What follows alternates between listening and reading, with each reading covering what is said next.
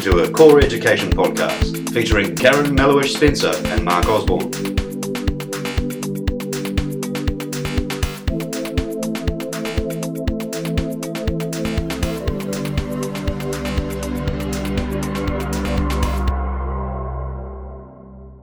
So when we're thinking about modern learning environments, Karen, what's the point? Why would we explore them?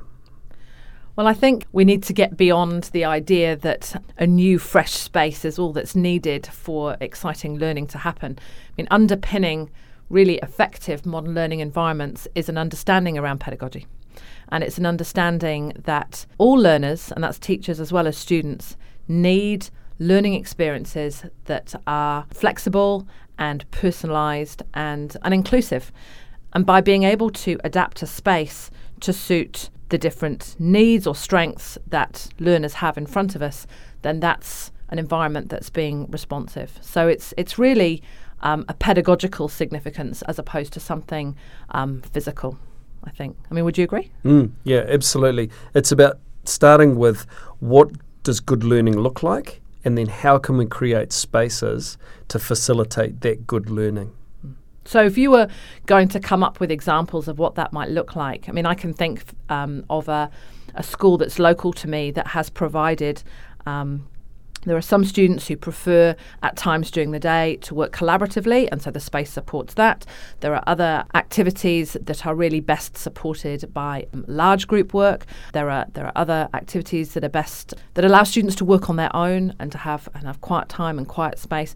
And so long as those activities are supported by what we know about effective learning design, then that school is providing spaces within a really flexible environment to support those different ways of learning. And it's pretty fluid during the day. You know, students might be in those different spaces at different times depending on the activities. I mean, would that be the same for the schools that you've seen?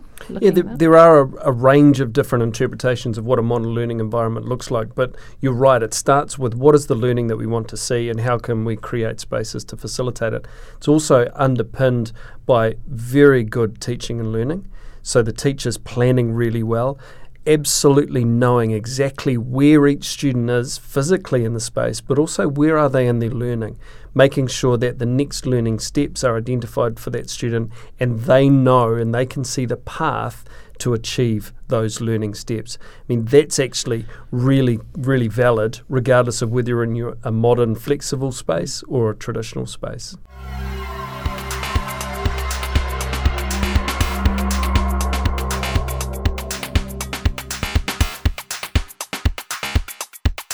You have been listening to a Core Education podcast featuring Karen Mellowish-Spencer and Mark Osborne.